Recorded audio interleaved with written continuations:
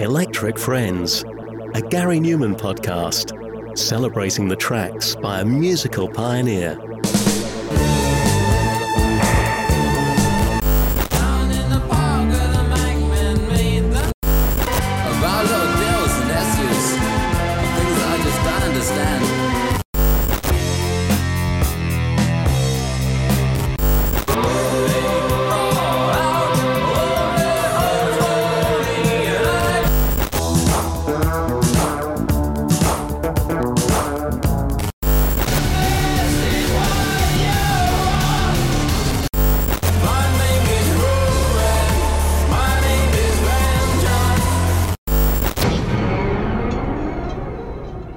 In September 1983, Gary Numan released what would turn out to be his final album for Beggars Banquet, and thus, one could argue, this was the final part of his first chart success era that began 4 years earlier in 1979. Warriors was Gary's fifth album in 4 years, and with it came another new image and a continuation of the experimental fusion of various music styles that began with dance and Assassin. Its title track and lead single, Warriors, was arguably his most radio-friendly song for a while and probably the best love song from the album. Only Sister Surprise was the other single from it.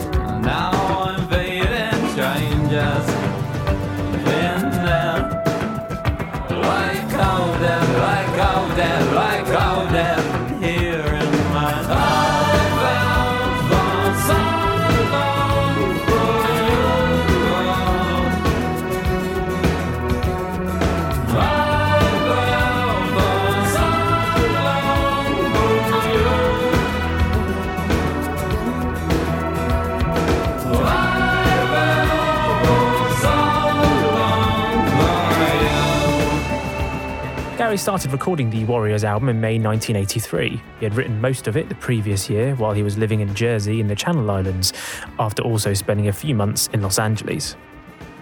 While Gary was working on Warriors, Beggars Banquet suggested that, for the first time, he should use a co-producer instead of producing the album entirely by himself. This had also been suggested by the label for his previous album, Assassin, though apparently he refused it at the time. While not keen at first, WEA managing director Mike Heap promised him, quote, a virtually unlimited promotional budget on the album if he signed up a producer. So Gary decided to bring in guitarist Bill Nelson for the job as producer, as he was an admirer of Nelson's band, Bebop Deluxe. Gary said that Nelson was his favourite guitar player, bar none. However, Mike Heap was fired and the record company no longer wanted to cover all the costs for Gary's album. Gary later said, when the new people came in, I was as far from a priority act as it was possible to be. I felt as though they cut me down at the knees, and it was the last time I got excited about a promise in the music business. Gary has also said that looking back, Warriors was the turning point for his career downslide that continued until the early 1990s. He said in his autobiography, Praying to the Aliens, I thought that by getting in some of the best players and singers around, I could make the album more musical, and that my own limitations would be less of a problem. What I actually did was progressively bury the very style that my fans had enjoyed. For a while, I still sang, of course, but I swamped out my own performances in huge layers of backing vocals. Musically, I became much more of an arranger of noises than a musician, at least that was how I felt. I didn't realise what I was doing, but with Warriors, I was lighting the fires of what came close to being my funeral.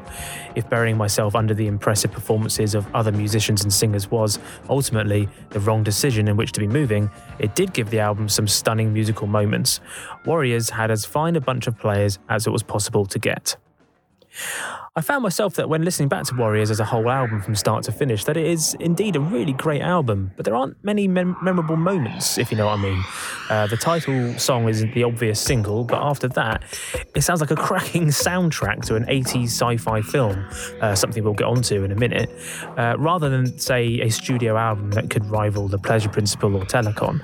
The sax solos combining with electric guitar, slap bass and synths on songs like The Iceman Comes is gorgeous, but you can hardly hear Gary at all sometimes. The introduction of female backing singers works in context, but it doesn't feel very Gary Numan, but I still like it for what it is. And for 1983, considering what else was going on at the time, both musically and culturally, I think it works. But I can also understand Gary when he says it was the start of his commercial fall, at least. Having said that, if David Bowie recorded the exact same album at the time, I'm sure people would be probably considering it an 80s classic. It was easy to knock Gary trying something new at the time. Gary brought back drummer Cedric Sharpley, keyboardist Chris Payne and guitarist Russell Bell. All had played on his albums and tours since 1979. Pino Palladino, the bassist on Numan's previous album, My Assassin, couldn't return for Warriors. At Palladino's suggestion, Gary recruited Joe Hubbard as his replacement. Bill Nelson played guitars during the recording of Warriors, giving them more prominence than they had been allowed on My Assassin. Gary also asked Dick Morrissey to be the saxophone player on the album, as he admired his work on the Blade Runner film score, hence the soundtrack sounding elements of the album. Blade Runner, as I'm sure you know, had struck a huge chord for Gary, and not for the last time on an album. Gary later described Morrissey as brilliant, a musical genius, first take, perfect, not a single note wrong. Morrissey would continue to appear on 5 Numan albums from 1983 to 1991. Gary said back in 1999, "The saxophone gave me a new lease of life. Warriors is full of avant-garde jazz solos, and I think it shows there's no need to have a resistance to mixing conventional instruments and technology." Morrissey himself said, "Gary wasn't quite my first experience in electronic music because I'd worked with Vangelis. I didn't really change my style of playing when I was with Gary, I just enjoyed myself playing along naturally. I loved working with a fairly unconventional musician like Gary because I'm also self-taught." Female backing vocals were also introduced, as we mentioned earlier, provided by Tracy Ackerman. And engineer Nick Smith said in 1999, with the female singers, I think he was just trying to develop a new element. Tracy Ackerman from Shack Attack was the first. She came in, Gary loved her voice and wanted to use it. I don't know why Gary wanted girl singers, he never said. It's like the synthesizers, the saxophone and the fretless bass. He discovers something and he goes for it.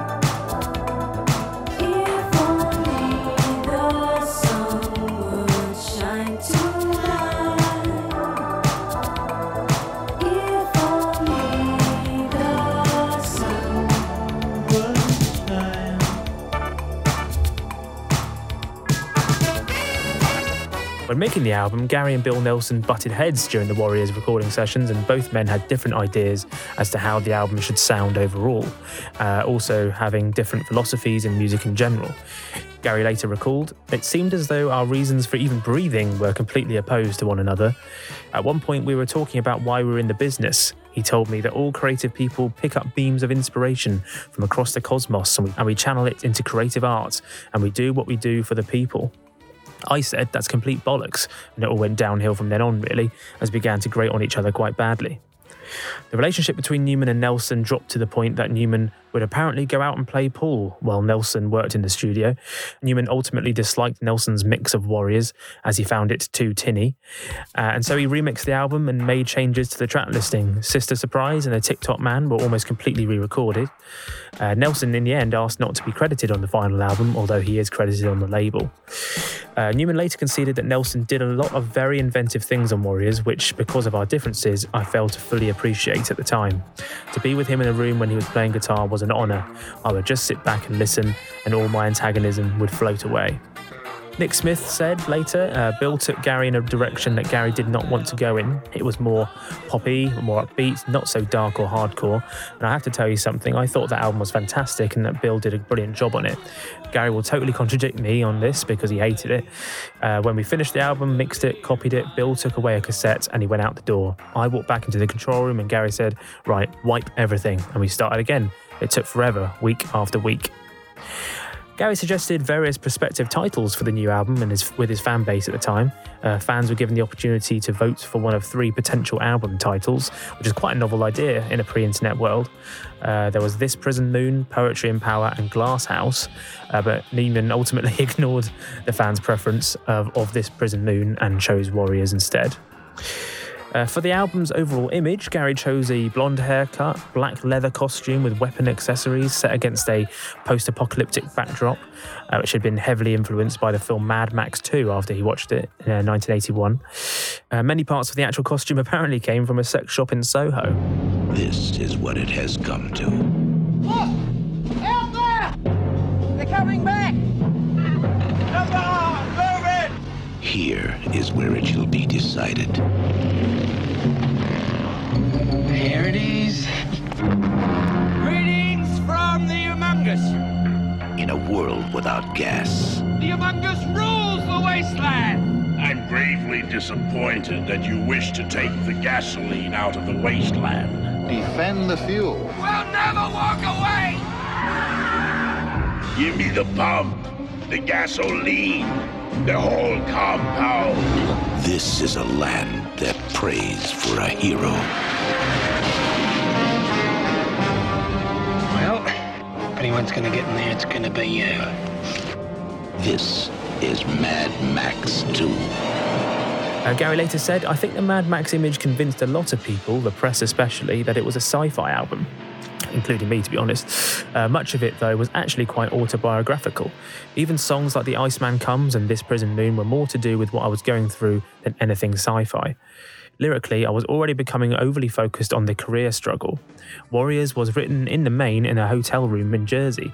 My girlfriend had just left me, I'd been evicted from the house I was living in, and I felt pretty much alone in more ways than one.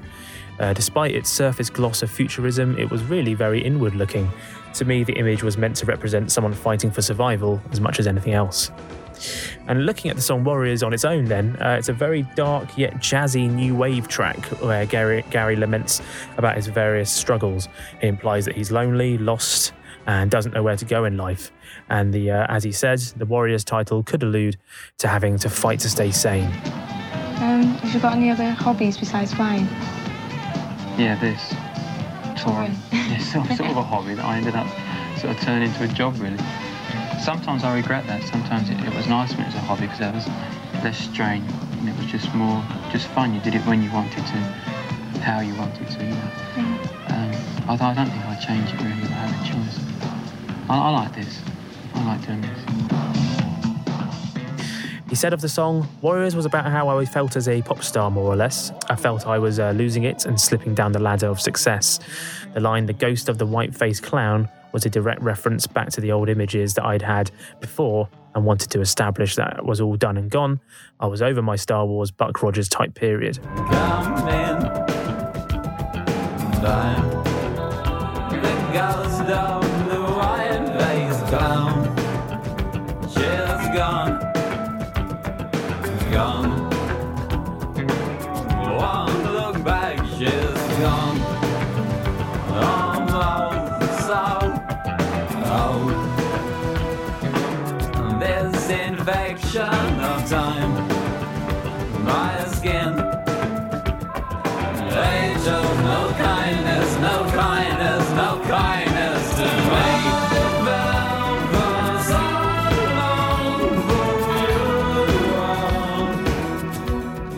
He added, "It's one idea of what life could be like after the war. Warriors is just about people fighting to stay alive." It would be interesting to see what I'd be like in that situation. I'd had the Mad Max look in mind during the making of the album. I was just interested in the idea of people fighting for survival after the bomb had dropped, not that it had anything to do with the album though. The sound of the track is somewhat more radio-friendly than his recent singles before that, and perhaps deserved more love from radio stations at the time. You could say, as you would say a lot about Gary, is that he was ahead of his time, as there's certainly a certain quality to it that reminds me of what was to come, at the post-punk style of Echo and the Bunnymen, for instance. And one of the single options was a stunning 7-inch picture disc shaped like a plane, which has got to be one of the coolest collector's items around. If any of you has got it, please send a photo, because I'd love to see it. However, Gary was still the victim of a silly chart rule which dented the single's chances of success. It was released as the first single from the album in 1983 in August, reaching number 20 in the UK charts. And Gary later claimed that the single's chart performance was killed because it was released as a picture disc. And the week it was released, the chart compilers randomly and suddenly decided that picture discs were ineligible and didn't count towards their sales. The single had actually peaked at number 12 before the picture disc sales were stripped, which was a shame. His music video saw him performing the song to camera while also flying an aircraft, something he was going to become known for at the time. In it, he's in a hired T-33 Shooting Star Korean War jet fighter. He's actually in the back while a pilot flew it, a man named Dizzy Adicott, a World War II fighter pilot, and he actually later took Gary under his wing. It might not have much of a connection to what the film was about, the song, but what other pop stars were actually flying planes in their actual music videos. He's very much the Tom Cruise of his day. The song's B-sides were Warriors' album Leftovers, My Car Slides 1 and My Car Slides 2, both decent and atmospheric tracks in their own right, and they were later added to deluxe versions of the album. My car slides, my last word, now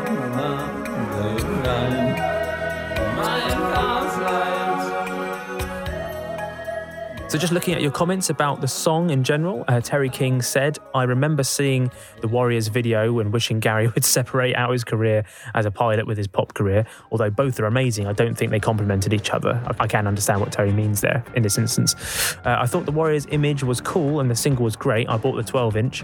I really liked the Warriors album, and as is so often with Gary, I preferred many of the other tracks of the album compared with the title track. Steve Can said, I loved it as soon as I heard it. Went and got the plane-shaped picture disc. Very jealous, Steve, from a chart return shop. Couldn't stop playing it. Kenny Gibb said, brilliant song. I was in a gym and it came on the radio pre-release. Hairs stood up on my neck. I think we already knew of his intention to tour again, and because I hadn't seen him live before, the excitement was almost uncontainable. James Brinson said, I bought the single in 1983 when I was visiting my nan back then in Belfast. I remember buying it in a shop called Caroline Records. I was in such a rush to get back and play it, and I was not disappointed. Love the song even today.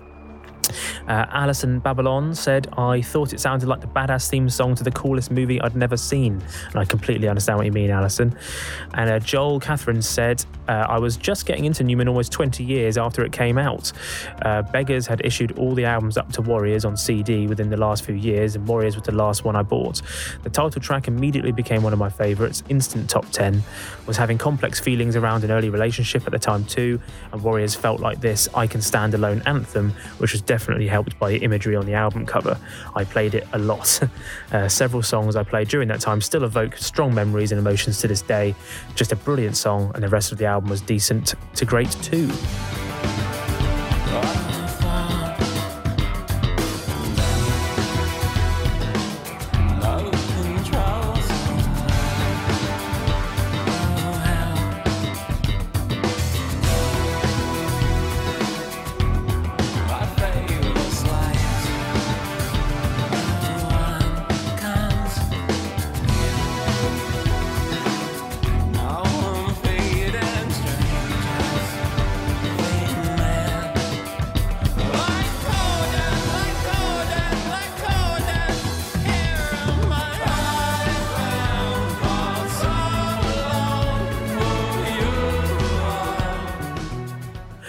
I also wanted to give a shout out to a brilliant cover version I found a few years ago from Matt Jessup, someone I'm sure a lot of Numan fans will know.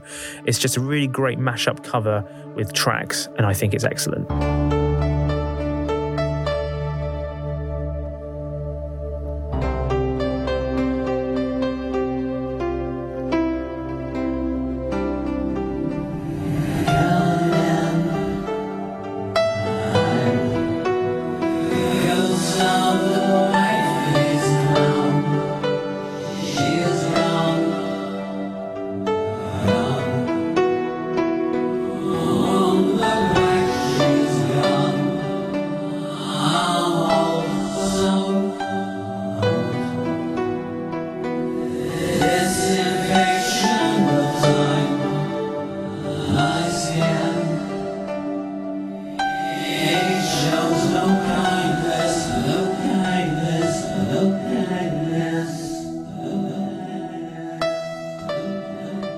So also a bit of Gary Numan news. There's going to be a one-off Sky Arts documentary about Gary very soon. When I was actually at Wembley, I had an angle at the side of the stage so I could see Gary behind it preparing to come on, which was really cool, and his family were nearby as well. And you could see cameras with him. Plus, you may have seen signs hanging up saying Sky Arts was filming, so expect to see plenty of Wembley footage in the show. The Sky Arts synopsis reads, "The Numan method accompanies Gary on his road back to Wembley with unprecedented access to Gary, his family and friends. It tells the moving story of a young man struggling to cope with the pressure cooker of fame and unable to believe in his own immense talent. The documentary will feature the likes of Dave Grohl, Trent Reznor, Hans Zimmer and Gazelle Twin, and will air on Sky Arts and Now this summer, so I'm looking forward to that." Also, a happy 30th anniversary to Gary and Gemma as well, who celebrated the relationship milestone earlier this month. They marked it with a lovely few photos on social media. So that's it. Thanks very much for joining me. I'll be back next time with another Numan track to delve into. If you want to get in touch, then please email me, newmanpodcast@gmail.com, or you can follow me on Twitter @NewmanPodcast. You can subscribe to the show wherever you get your podcasts and at newmanpodcast.com. See you next time. Electric Friends, a Gary Numan podcast celebrating the tracks by a musical pioneer.